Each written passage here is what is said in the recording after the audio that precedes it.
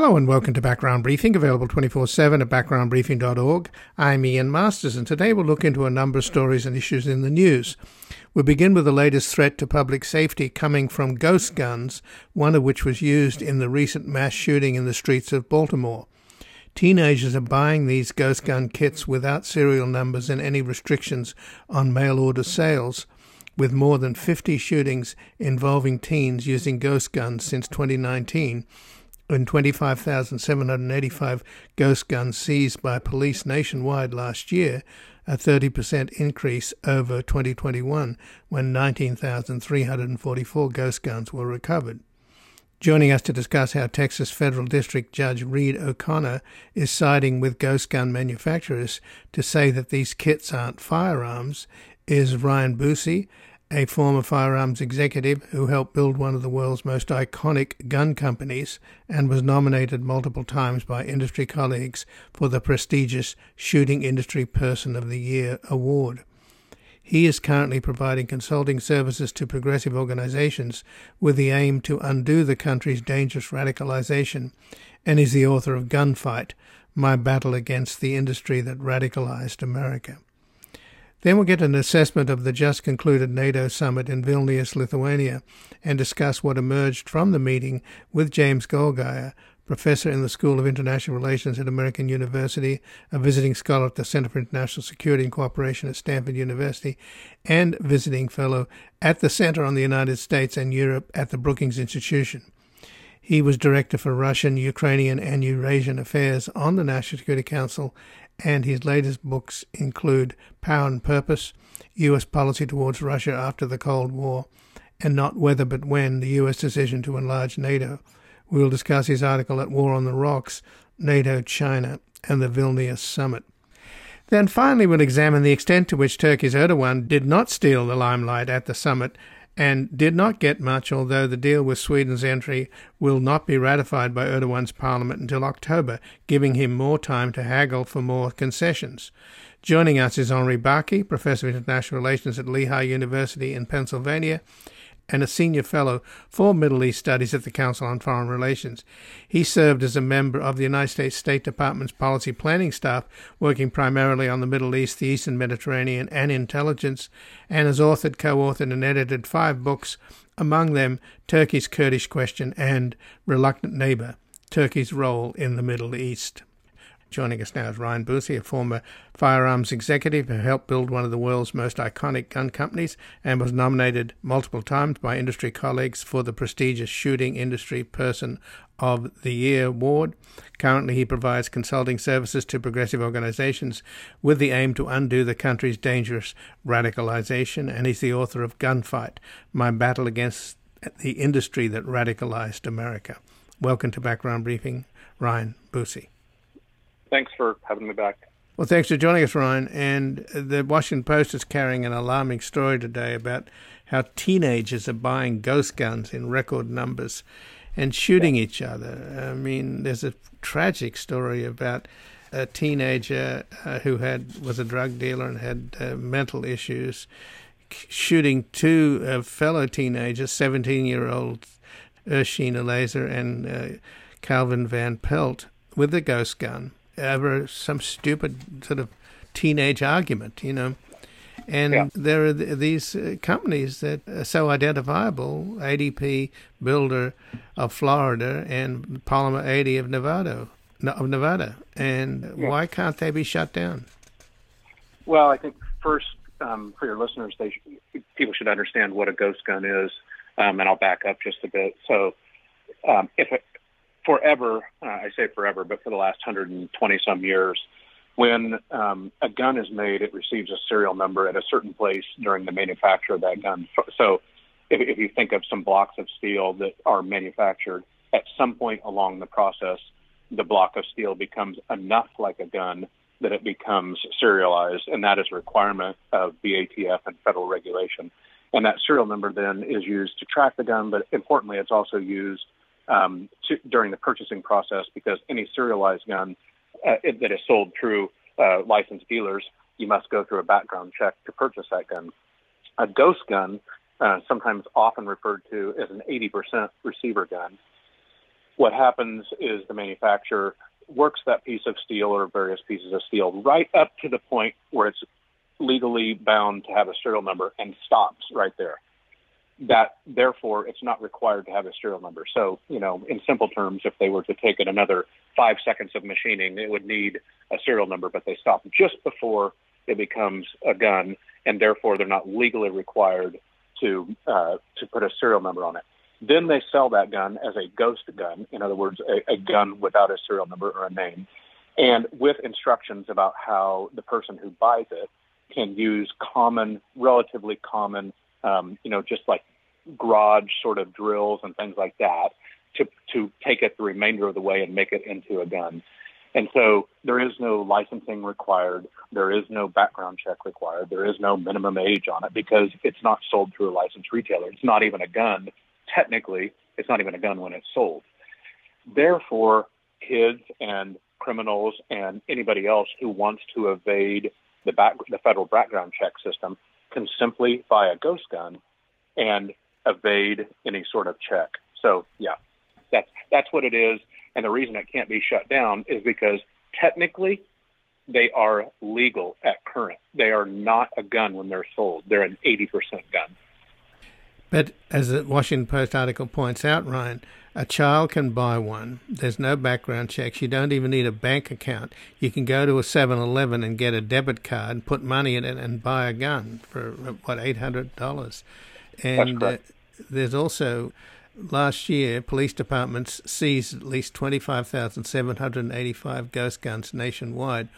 And in 2021, the number of guns recovered was 19,344. So you can see the trajectory of more and more. And there have been guns, more and more of these ghost guns on the market. And there have been 50 incidents involving teens with ghost guns since 2019. Well, it's important to know that the trajectory of the industry is such that ghost guns and anything associated with them used to be quite a pariah. While I was in the industry, these were things on the edge of legality that really decent companies, decent people did not propagate because everybody knew the dangerous nature of them and that they were really skirting the meaning of our federal gun regulations. That has changed today, and the industry generally has fought to reduce or to hold the line on the regulation or lack of regulation of ghost guns, and they have even started to welcome them into trade shows as like a vested, trusted member of the shooting industry. My point here is that they're no longer kind of on the fringe of gun society. They're now being welcomed in as a trusted member, and that means the companies are getting much, much larger. They're selling many, like tens of thousands, hundreds of thousands of these things. And when money's involved, you can see why they're welcomed in. So the owner of Polymer 80, Lauren Kelly, he's been accepted back into the fold. Of course, he takes this sort of self-righteous position that he's on the front lines protecting the Second Amendment. But the Second Amendment says a well-regulated militia being necessary for the security of a free state. I mean, has anybody noticed that we are no longer secure and free in America? You can't go to a church, you can't go to a mall, you can't go to a cinema, you can't go to school without the threat of a mass shooting. Well, the way that ghost guns are being treated by the firearms industry, and I make this point in my book, these things are forward indicators of our national politics. And you could say the same sort of thing about QAnon or conspiracy theories or whatever ridiculous thing Trump said today. Like a year ago, you could have said, my gosh, those things are crazy. Are they really going to be welcomed in by the Republican Party? Surely not. But the way the structure of the right wing of our politics is such that the thing ever only gets pulled further and further right. Point here is on guns, so too is that happening on guns. Where the industry used to self-police and kind of shouted down this stuff, never propagated it, didn't want to be in the same corner with this kind of thing. Now the fringe pulls it ever further right, and so the industry feels like it must accept or almost celebrate everything further on the right. And so yes, these ghost gun type things are, if not overtly celebrated, they are seen as emblematic as the fight against evil big brother government, and we must fight all gun regulations, and therefore the Polymer 80 fight or the ghost gun fight is our fight. So you see, it's exactly like the same thing on the right side of our politics. Well, also the judiciary is being pulled to the right because the effective statute is the Gun Control Act of 1968 that mandates the serial numbers. Yeah. But the U.S. District Judge Reed O'Connor in Texas, he's ruled against that. Yeah. And he's just last month he issued a decision vacating that rule. And now the case, well, it hasn't, but it's likely to go before the Fifth Circuit. So what's happening there? I mean, well, what's his reasoning? So for essentially almost 100 years, not quite, but after the famous or infamous gangland murders of the 1930s, there was a law passed called the National Firearms Act. It's referred to in the industry as the NFA. It was passed in 1934. And that law generally regulated firearms in the United States, that along with a Supreme Court case that goes by the moniker Miller. And Miller essentially said that gun regulations would be decided as constitutional or not in the United States by, importantly here, balancing the safety of society versus the need to maintain the Second Amendment freedoms. So it was a balancing test. We had a Supreme Court case which was authored by Scalia about 10 years ago, and then most recently we had the Bruen case, which the majority was authored by Clarence Thomas. And the reason that this serial number case that you just mentioned is going to go to the Fifth Circuit and may get thrown out is because the test that Thomas mandates is this originalism test. He did away with the balancing test, right? There's no more balance between safety and freedom. Now, his reasoning says you must test a Second Amendment case based upon this originalist standard that essentially says if a law didn't exist in 1791 or 1868 when the Bill of Rights and then the 14th Amendment were ratified, if it didn't exist then it's going to be deemed unconstitutional. Well, guns weren't mandated to be serialized in 1791. Other things that are coming down the pike like that, like where we have a case they decided to hear that decides whether domestic abusers can have their guns taken away, and it's in a very egregious case. But Thomas's reasoning is likely going to say, well, domestic abuse wasn't even a law, and I mean it wasn't unlawful to abuse your domestic partner in 1791. So how can we have a gun law about it? Like, this is the craziness that we have coming down the pipe. But the consequences which are happening on a daily basis with teenagers who clearly are not mature enough to understand what's going on. The Washington Post article points out that in Valdosta, Georgia, a 16-year-old bought a ghost gun kit online in 2021 and assembled her own Glock-style pistol. One day, while some friends were at her house, the teen accidentally shot a 14-year-old in the head, leaving him partially paralyzed with severe brain damage and permanent physical and cognitive issues. The family then sued Polymer 80 for selling the gun. Now, Polymer 80's also they can no longer sell their guns, these gun kits, these ghost guns, in the District of Columbia. They're settling a case in the city of Los Angeles, apparently. And they also cannot sell their gun kits in California without serializing the guns. So there seems to be some pushback. Do you see this? There's a massive amount of pushback, but the problem is the things are they're so easy to obtain anywhere else. And if you're a kid in, I don't know, pick a state, in Oklahoma who receives one of these, it's not difficult to pop it in a UPS box and ship it to somebody in California. Because an 18-year-old kid with like you said, a debit card in Oklahoma can get the thing in UPS and just put a new label on it. It's not difficult. Are places like California trying to regulate them, or DC? Yes, they are. But because there's no licensing required, because they don't have to ship to a licensed dealer, because there's no background check that has to be done on them, it's quite difficult to get your arms around it. So it's my understanding, Ryan, and correct me if I'm wrong, but this recent mass shooting on the streets of Baltimore, where a guy just came out with an assault rifle. wasn't that a ghost gun?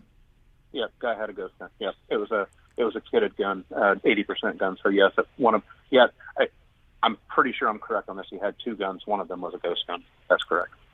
And it was an AR-15 style ghost gun, wasn't it? It wasn't a pistol. Correct. Yes. So that's incredibly lethal. Those bullets do so much damage. So there's two types of ghost guns that are most prolific: Glock style, Palmer style handguns, which this guy had one, but it wasn't a ghost gun, and AR-15 receivers.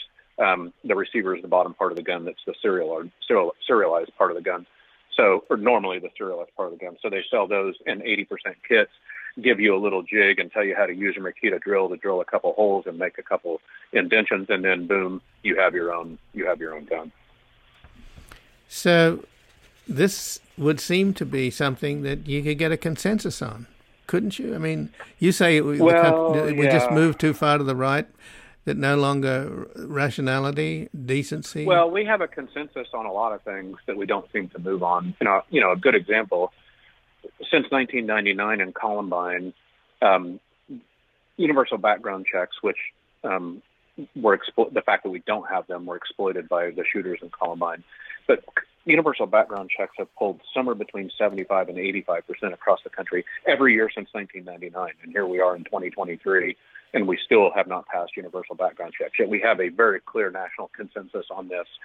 The reason it does not happen is because guns and gun radicalization have become a totemic sort of issue for the right. The analogy I like to use is, and even many Republican lawmakers know there's a bad issue, right? And if these things poll at 85%, lots of Republican voters know there's a problem with them. But it's like a beam in your house, and the Republicans are looking up at that going, well, there's asbestos flaking off of that, and eventually we're all going to get cancer. And then somebody says, yeah, but don't replace the beam. If you replace that beam in our house, the whole house falls down. Let's just take our chances with a cancer. In other words, it is their totemic beam in their politics. Nothing is as important, nothing is as symbolic as gun radicalization. And so things with consensus, like background checks, or in this case, ghost gun regulation, can't seem to pass because they're fearful of yanking on that beam. So you can't undo it. In other words, is the original sin, for the want of a better description, the Heller decision that Scalia pushed through, which put the cart before the horse. You know, originally the founding father said...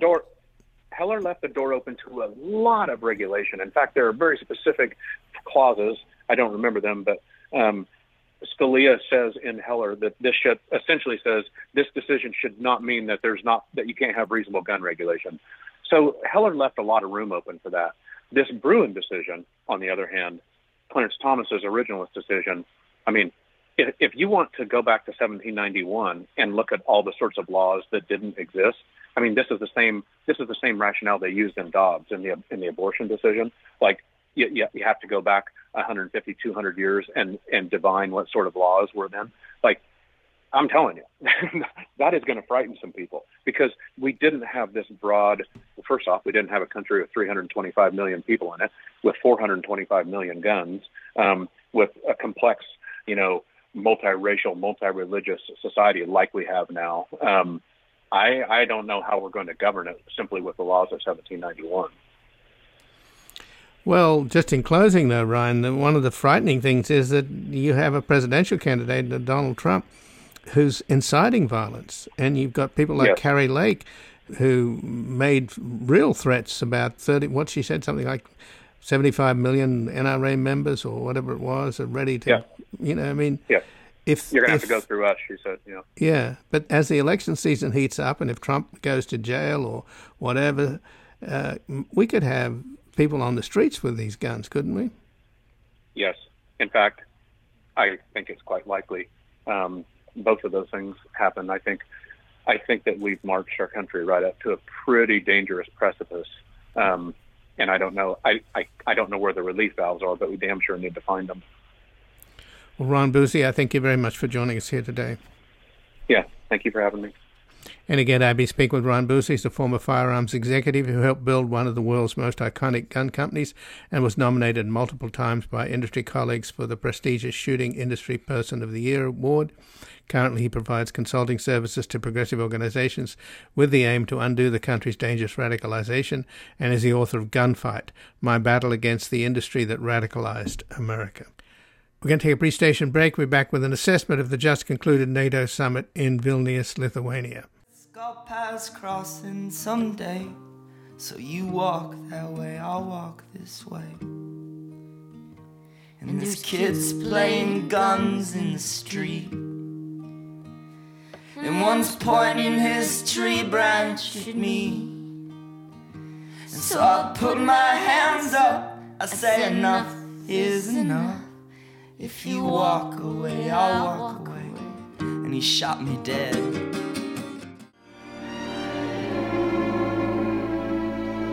From Russia with love, I fly to you, much wiser since my goodbye to you. I've traveled the world. Welcome back. I'm Ian Masters, and this is Background Briefing, available 24/7 at backgroundbriefing.org. And joining us now is James Goldgeier, professor in the School of International Relations at American University and a visiting scholar at the Center for International Security and Cooperation at Stanford University, and a visiting fellow at the Center for the United States and Europe at the Brookings Institution.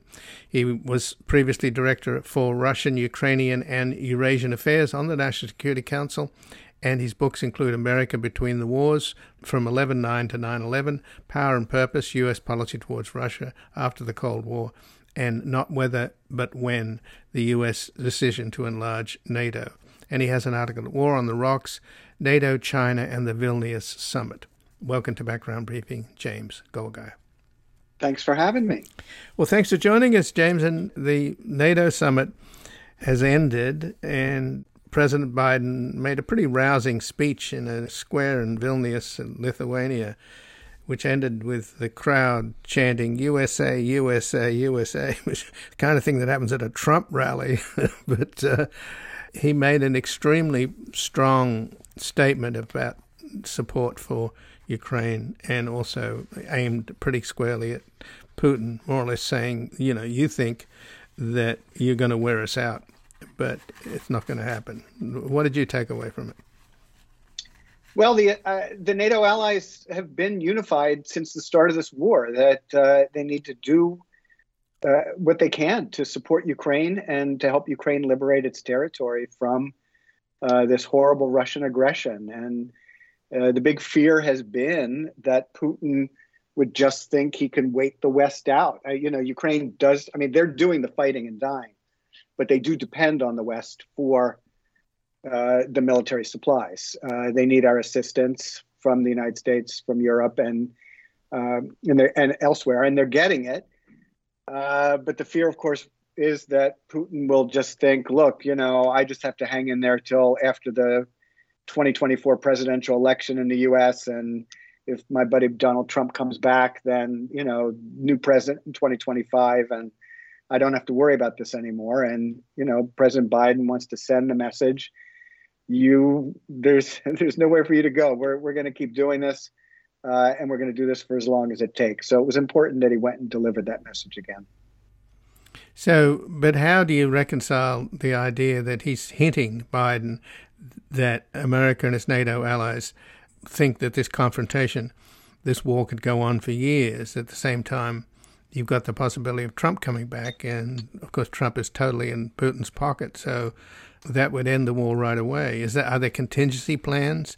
What does NATO do if Trump comes back? Or, what do we do as a country if Trump comes back? That's a larger issue. Those are all good questions. I think with respect to the war, I think the Biden administration, they're the ones in office right now. They're in office until January of 2025 at least, not for another 4 years after that. And so they have to proceed on the assumption that they're going to do what they need to do now in this year and next year And I think that, they can't be spending too much time thinking about who's going to be president in January of 2025, especially since President Biden is running for re-election. So I assume he thinks it's going to be him and wants to continue on that basis. NATO, there is this larger issue at NATO because it's not just about support for the war, but it's about whether the United States is going to remain in NATO because we know that President Trump thought about taking the U.S. out of NATO. His national security advisor, John Bolton, said that he thinks if Trump had won a second term, the president would have taken the United States out of NATO.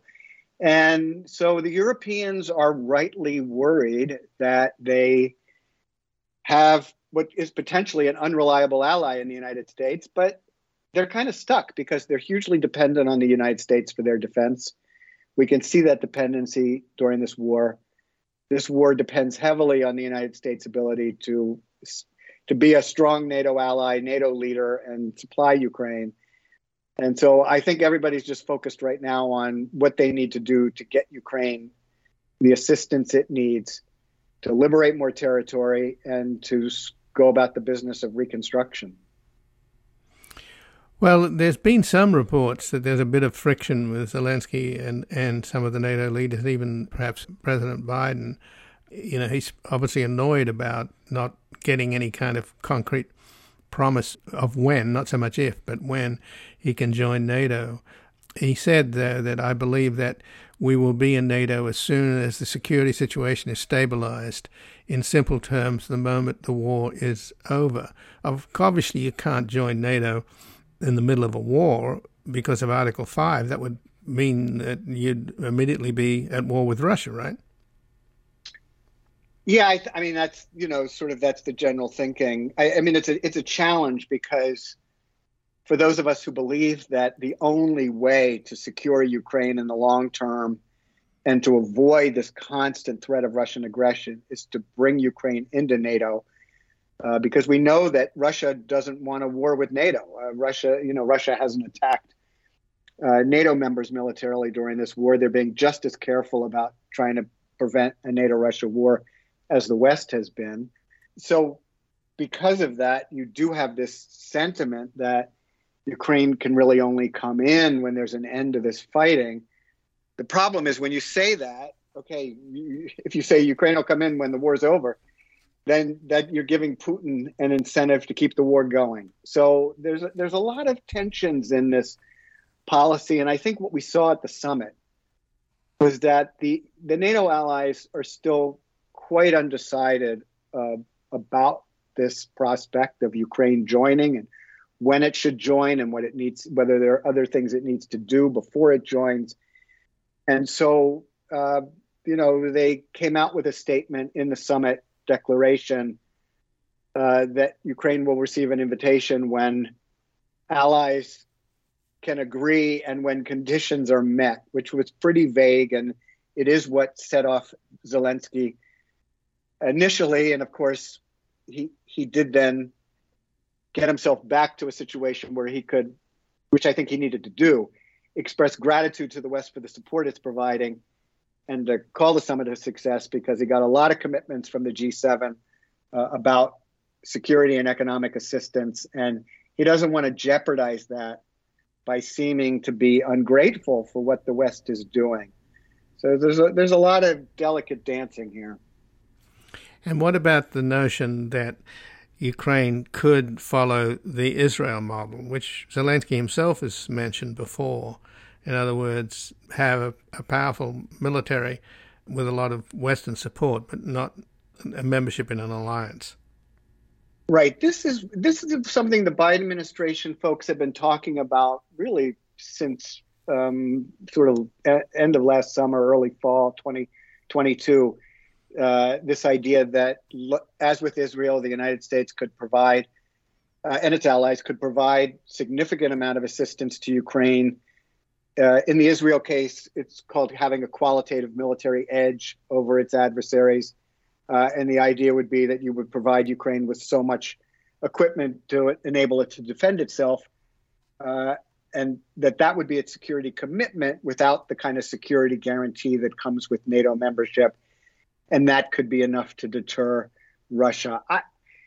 I think there's still a lot of questions about whether the model is appropriate. And one of the issues when you talk about the Israel model is Israel not only receives that kind of assistance from the United States, but it also has nuclear weapons.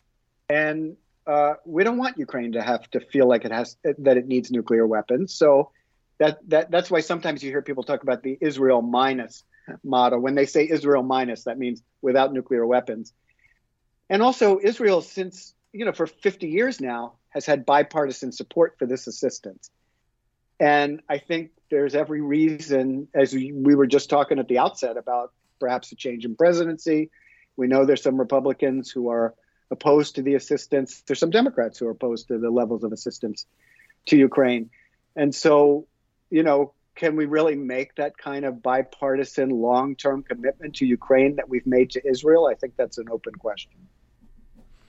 So let's turn to your article at War on the Rocks, James Golgaya, NATO, China, and the Vilnius Summit.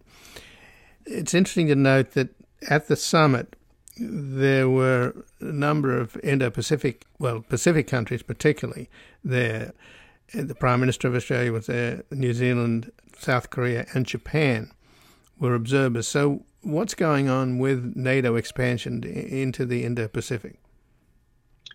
Well, these are countries that have been partners for a long time. They've been part of sort of the global partnership for NATO. The four that you mentioned were invited for the first time to the Madrid summit in 2022. And it's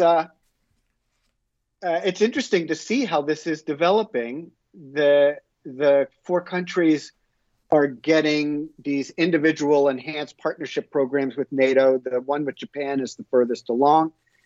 There had even been some discussion about setting up a liaison office in Japan for NATO. President Macron of France rejected that idea, concerned about the impact on relations with China. But I think what you're seeing is this war has caused a recognition that these two theaters, the European theater and the Indo-Pacific theater, are not so disconnected, that there are connections. Everyone in Asia is watching what's happening in Europe to try to think about what that means for a potential scenario involving a Chinese attack on Taiwan as the Russians attacked Ukraine. And I think you're seeing a desire on the part of, what we often call like-minded countries, these democracies from both the Indo-Pacific and from Europe and North America to try to look for ways to enhance their cooperation. So what has been China's reaction so far to this summit and to the inclusion of these Pacific nations like Japan and South Korea and Australia and New Zealand? Well, I think, China, reads the summit declaration very closely.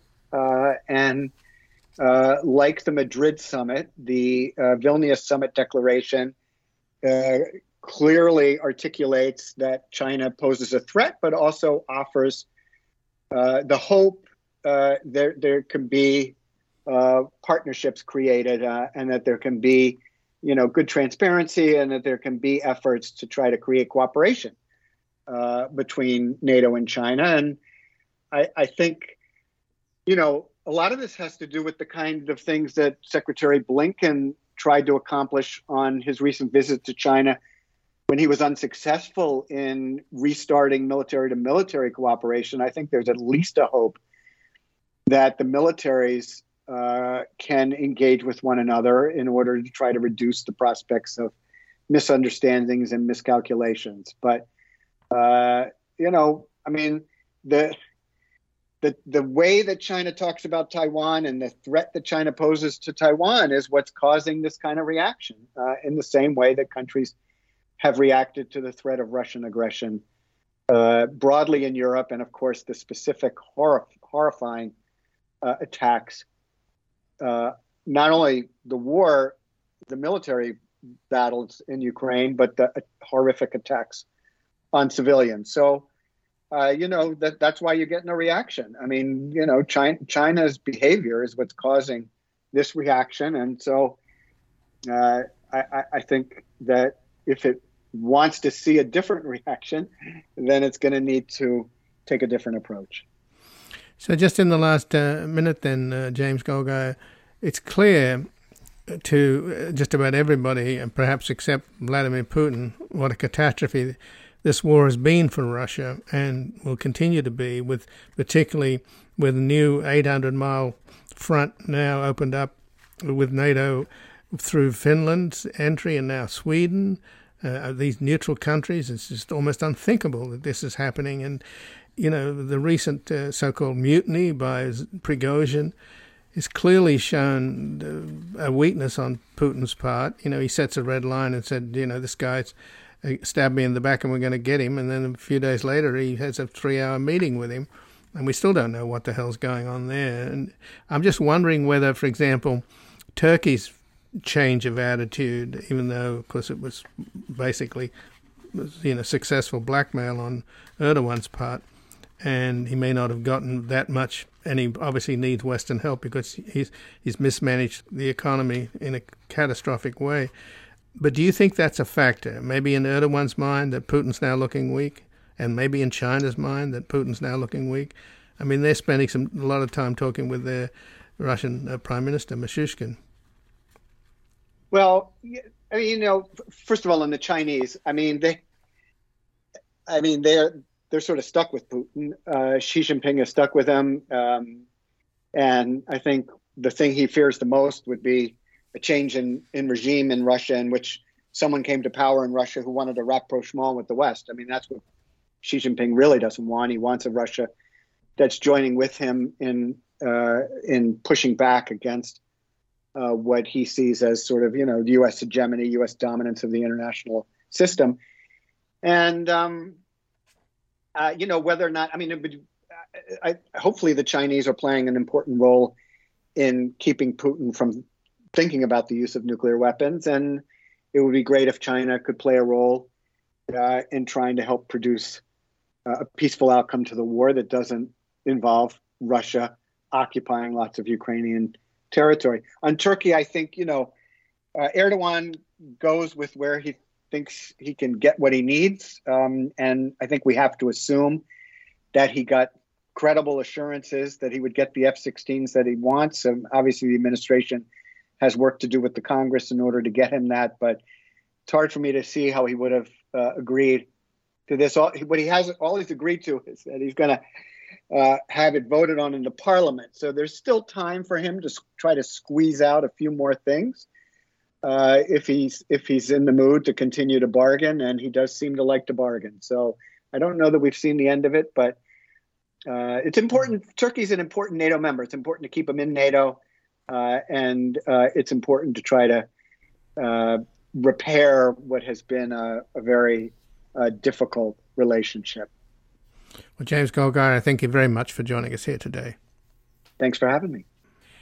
We're going to take a brief station break and back examining the extent to which Turkey's Erdogan did not steal the limelight at the summit and did not end up with much. You can't always get what you want. You can't always get what you want. You can't always get what you want. But if you try sometimes, will you just might find you get what you need? Oh, baby, yeah.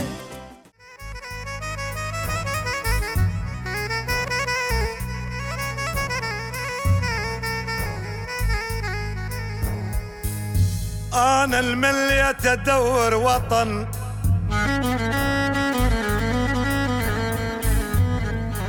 يابا أنا الملي أتدور وطن واسأل على المحبين يا يابا.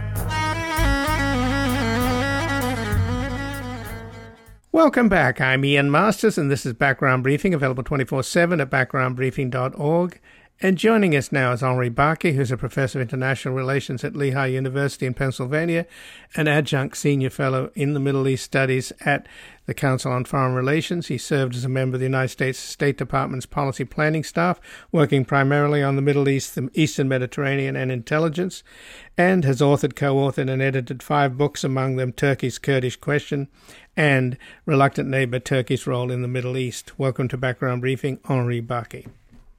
Thank you for having me.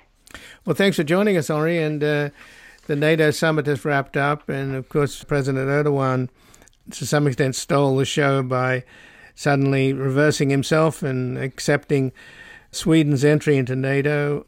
Obviously, blackmail works, but then he was with President Biden, all hugs and kisses, my best friend, President Biden. This is after running a presidential campaign recently, basically an anti-American presidential campaign against the Biden administration. So what do you think? They just, this is realpolitik. They buried the hatchet and it's all smiles? Well, the truth of the matter is that Biden actually played this one quite well, and that Erdogan had to cave in because it became very clear that not only in the United States, but also within NATO, anger against Erdogan's tactics, brinksmanship, one-man showmanship, was really getting people very, very angry. So he realized that he had to essentially make it look like it's a victory. Of course, everything he does at home is sold as a victory. In fact, yesterday's newspapers came out as, great accomplishment. Turkey and the EU are talking again about Turkey's application and so on and so forth. But none of that really is what really happened. What happened was that he basically got promise from the Biden administration that the United States would sell Turkey F-16s. But that's something that the Biden administration had promised months ago, a year ago. I mean, this is something that the F-16s are aircraft that Turkey needs because the Turkish Air Force is in pretty bad shape. Turkey cannot buy the 5th-generation aircraft F-35s because it made certain mistakes, which we can talk later. But the point here is that he got essentially what Biden offered him a while ago. What the difference between, let's say, a few months ago and today and yesterday was that it became clear that the U.S. Congress, both Senate and House, will put certain conditions on the sale of the F-16, but will approve the F-16s. And Erdogan would not have gotten the F-16s if he had continued blocking Sweden's accession. Right? And Congress was very adamant about that. And what I expect now is that you will see some understanding coming out from both the Senate and the House that Turkey will get the F-16s provided it promises not to use them against another NATO country, which means Greece. That's what the Turks were using their aircraft against. So he got nothing. Right. Yes, he became maybe, as you said, the man of the hour, so to say, because everybody was expecting him to say something about Sweden, right? But that's it. Well, yesterday I spoke with Ahmet Yayla, who was a counterterrorism police chief in Turkey and a former chair of the sociology department at Harran University in Turkey. And he was quite outspoken, and he said that the main reason that, I guess to use your description, Henri, that he caved in was that Erdogan has ruined the Turkish economy. Inflation's at about 100%, and he can't turn to Russia for any help. Russia's not in a position to bail him out. Only the West can bail him out, and the NATO countries in Europe. So do you agree with that analysis? 100%. I mean, I've been arguing this for a long time. I expected Erdogan to cave precisely because of that. In fact, you will notice maybe yesterday, he came into Vilnius and said, well, he brought in a new precondition that he wants talks on the EU to restart again. In fact, he knows that those talks are dead. That will not happen. However, what he really is aiming for is for an improved customs union agreement with Europe, because in the next few months, he's going to have to take drastic economic action, and he needs a number of things. He needs foreign direct investments. He needs better access to Western markets for Turkish exports. And in fact, if you look at Turkish exports, 50% plus go to Western countries. Between the United States and 9 European countries, they get more than 50% of Turkey's exports. That's what's important for Turkey. It's not the money that will come from Mr. Şimşek, the economies are going to Saudi Arabia or the UAE. What matters is exporting sophisticated manufacturing goods, which Turkey can, right? Because that creates employment, that creates know-how, and he has very good, other benefits for it. So he needs direct foreign investment, and he needs that.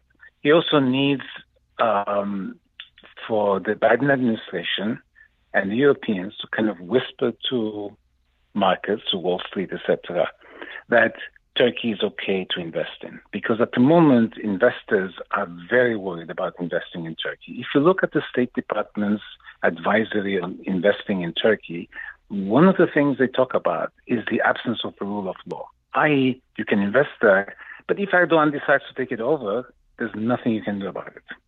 So people are reluctant to invest. And that atmosphere has to change. And eventually, Turkey may go for an IMF plan, in which case it will need the support of the West, because the IMF, essentially, the money in the IMF comes from Western countries. There's nothing Russia or China or Middle Eastern countries can do to get Turkey out of its economic mess. So the other thing that Ahmet Yeler said yesterday, Henri, was that he believes that Erdogan's family is a kind of a crime family, a kleptocracy, and he may be the most corrupt leader in the world. And that seems extraordinary. I mean, maybe he's among the most corrupt, but is that essentially one of the reasons why the EU won't let him in, apart from the fact that he's jailing journalists and academics? And I think you're on the list, aren't you? As well yes. Well, look, the reason, I think the negotiations were blocked by the French and the Germans in 2009 or thereabouts, or maybe a little bit later, I can't remember the exact date. But the real reason it has been that Turkey's descent into authoritarianism. And it's the corruption, it's the lack of the rule of law that is blocking Turkey's entry into Europe. And for all intents and purposes, Turkey is not going to get into Europe. Now, it is true that European countries were somewhat reluctant and worried about a large Muslim country of 80 plus million people coming into Europe with, when you get a European citizenship or European passport, so to say, you can go anywhere you want. So there's always been that fear, right? But Erdogan did not make it easier for Turkey by essentially becoming a populist authoritarian leader who just basically jails anybody on a whim, and also doesn't obey or live up to the agreements he has signed with other countries. For instance, the European Court of Human Rights. By the Turkish constitution, it is the highest court of appeal, so to say, because Turkey is part of the European community, not the European Union. And so if the European Court of Human Rights makes a decision, you have to obey it. The European Court of Human Rights has said that Osman Kavala has to be released because he was judged. It was not a fair trial. Same thing for Selahattin Demirtas, the leader of the Kurdish party. Both have been in jail now for more than 6 years. Erdogan said, no, we're not going to recognize that. I mean, this is like saying the state of Iowa will not recognize the Supreme Court of the United States because they decided they're not right? I mean, it's not exactly equivalent, but it's similar. Right? You signed on to this, and then you say, I'm not going to. So there's no way Turkey, under Erdogan, will be ever admitted into the EU. So does he have a lot of leverage, though, with the refugees, all the Syrian refugees and the others from Afghanistan and other countries that are in camps in Turkey? I mean, he's already dumped a whole bunch of them on Europe a few years back, and that created enormous amounts of problems within Europe itself. So does he have this leverage, and is he likely to use it? Yes and no. He, of course, has the leverage. He can do it. I mean, it's also very difficult to suddenly take people who have now been living in Turkey, not in camps, but in society in general, have made lives for themselves. And what, you're going to go and close down a grocery store and because they're run by Syrians, and then take those Syrians and send them to Europe? It doesn't work that way, one. Two, if he were to do something like this, then the Turkish economy would crash, because the Europeans and the Americans would probably impose not only economic sanctions, but they would just stop helping Turkey financially. At which point, the Turkish economy, which has run out of foreign currency, will completely crash. And that will be the end of Erdogan. The opposition cannot bring Erdogan down, but the economy can. That's one. However, I would add one wrinkle, though. Today, Erdogan announced that he will submit the Swedish NATO accession legislation to Parliament after Parliament comes back from summer recess, which is October 1st, which means between now and October 1st, you can expect that there will be more shenanigans. He will complain. He will, I don't think this is going to be, shall we say, an easy period. And he may try to extract more concessions during this time, or make more demands that will, of course, cause the White House and other chancelleries around the world to waste time trying to push back, trying to negotiate with them, trying to essentially reason with him. So that's the at the moment the one shall we say ointment in the deal, because he's going to play this for all he can, and that's what he does. I mean, that's his modus operandi. But his recent election, which of course was completely rigged in as much as the most likely presidential candidate that could have beaten him was kept out of the race because of threats of going to jail over insulting Erdogan, which is extraordinary that there's such a law in the first place. But it seems to some extent that his anti-American election campaign worked. So where are the Turkish people? Here they have got a terrible economy. This dictator and autocrat and kleptocrat bungled the massive earthquake relief following that deadly earthquake. And yet he's able to blame everything on the West and then suddenly turn around after cozying up to Putin, suddenly turns around and now he's Joe Biden's best friend. I mean, what's going on with the Turkish people? Are they anti-American? First of all, he's not Joe Biden's best friend. That means really nothing. Erdogan says all kinds of things, which he's going to be meeting the Greek Prime Minister Mitsotakis, I think, today or tomorrow. And the last time he mentioned Mitsotakis was that Prime Minister Mitsotakis was a nobody. He would never talk to him again.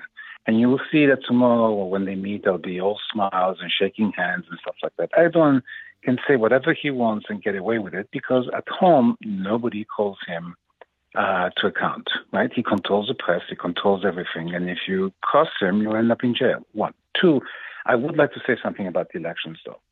I think the elections were dirty. They were not fair. But I still think he won them. But he really won them because the opposition was terrible. The leader of the opposition, you mentioned that the most important candidate who could have beaten him was not allowed to run. But he was not allowed to run not by Erdogan. but by the leader of the opposition. The leader of the opposition, Mr. Kılıçdaroğlu, was so desperately wanted to run against Erdogan that he essentially sacrificed the country for his own, shall we say, benefit, or what he thought was the benefit. Had the mayor of Istanbul, Mr. İmamoğlu, had been presented, yes, there's a jail sentence pending on him that Erdogan would have used to eliminate him from the election. It didn't matter. All you had to do is present him and let Erdogan send him to jail, and then there would have been a backlash, which we have seen in the past when Erdogan does things like that in the country, and he would have lost. Or he would have allowed Mr. İmamoğlu to run against him, in which case Erdogan would have looked weak and İmamoğlu would have beaten him. But the reason İmamoğlu did not run is not because of Erdogan, it is because of the leader of the opposition who blocked him. And so we can't really blame Erdogan. Yes, he ran a dirty election, but the opposition could have won this. And that's not the only mistake that's not the only mistake they made. They did not usually in Turkey. The opposition and whoever is, the incumbent party and the opposition parties have representatives at each ballot box. And when the results are tabulated at the ballot box, each party gets a copy of the results, right? And then they send the results to their headquarters in Ankara, and where Ankara can cross-check, etc. Well, I think in more than 50% of the ballot boxes, there was no opposition folks tabulating the results. I mean, this is inconceivable. You know the guy is dirty, and you don't man the boxes. That's almost criminal, I would say. And third, the opposition did not have an economic plan. The most important crisis in Turkey is an economic crisis, and they had no plan that they could. I'm interested in these issues. I follow them. I was trying to understand what it is they would offer. There was nothing. They couldn't come together. 6 political parties couldn't come together and come up with an economic plan. So why do you want people to vote for them?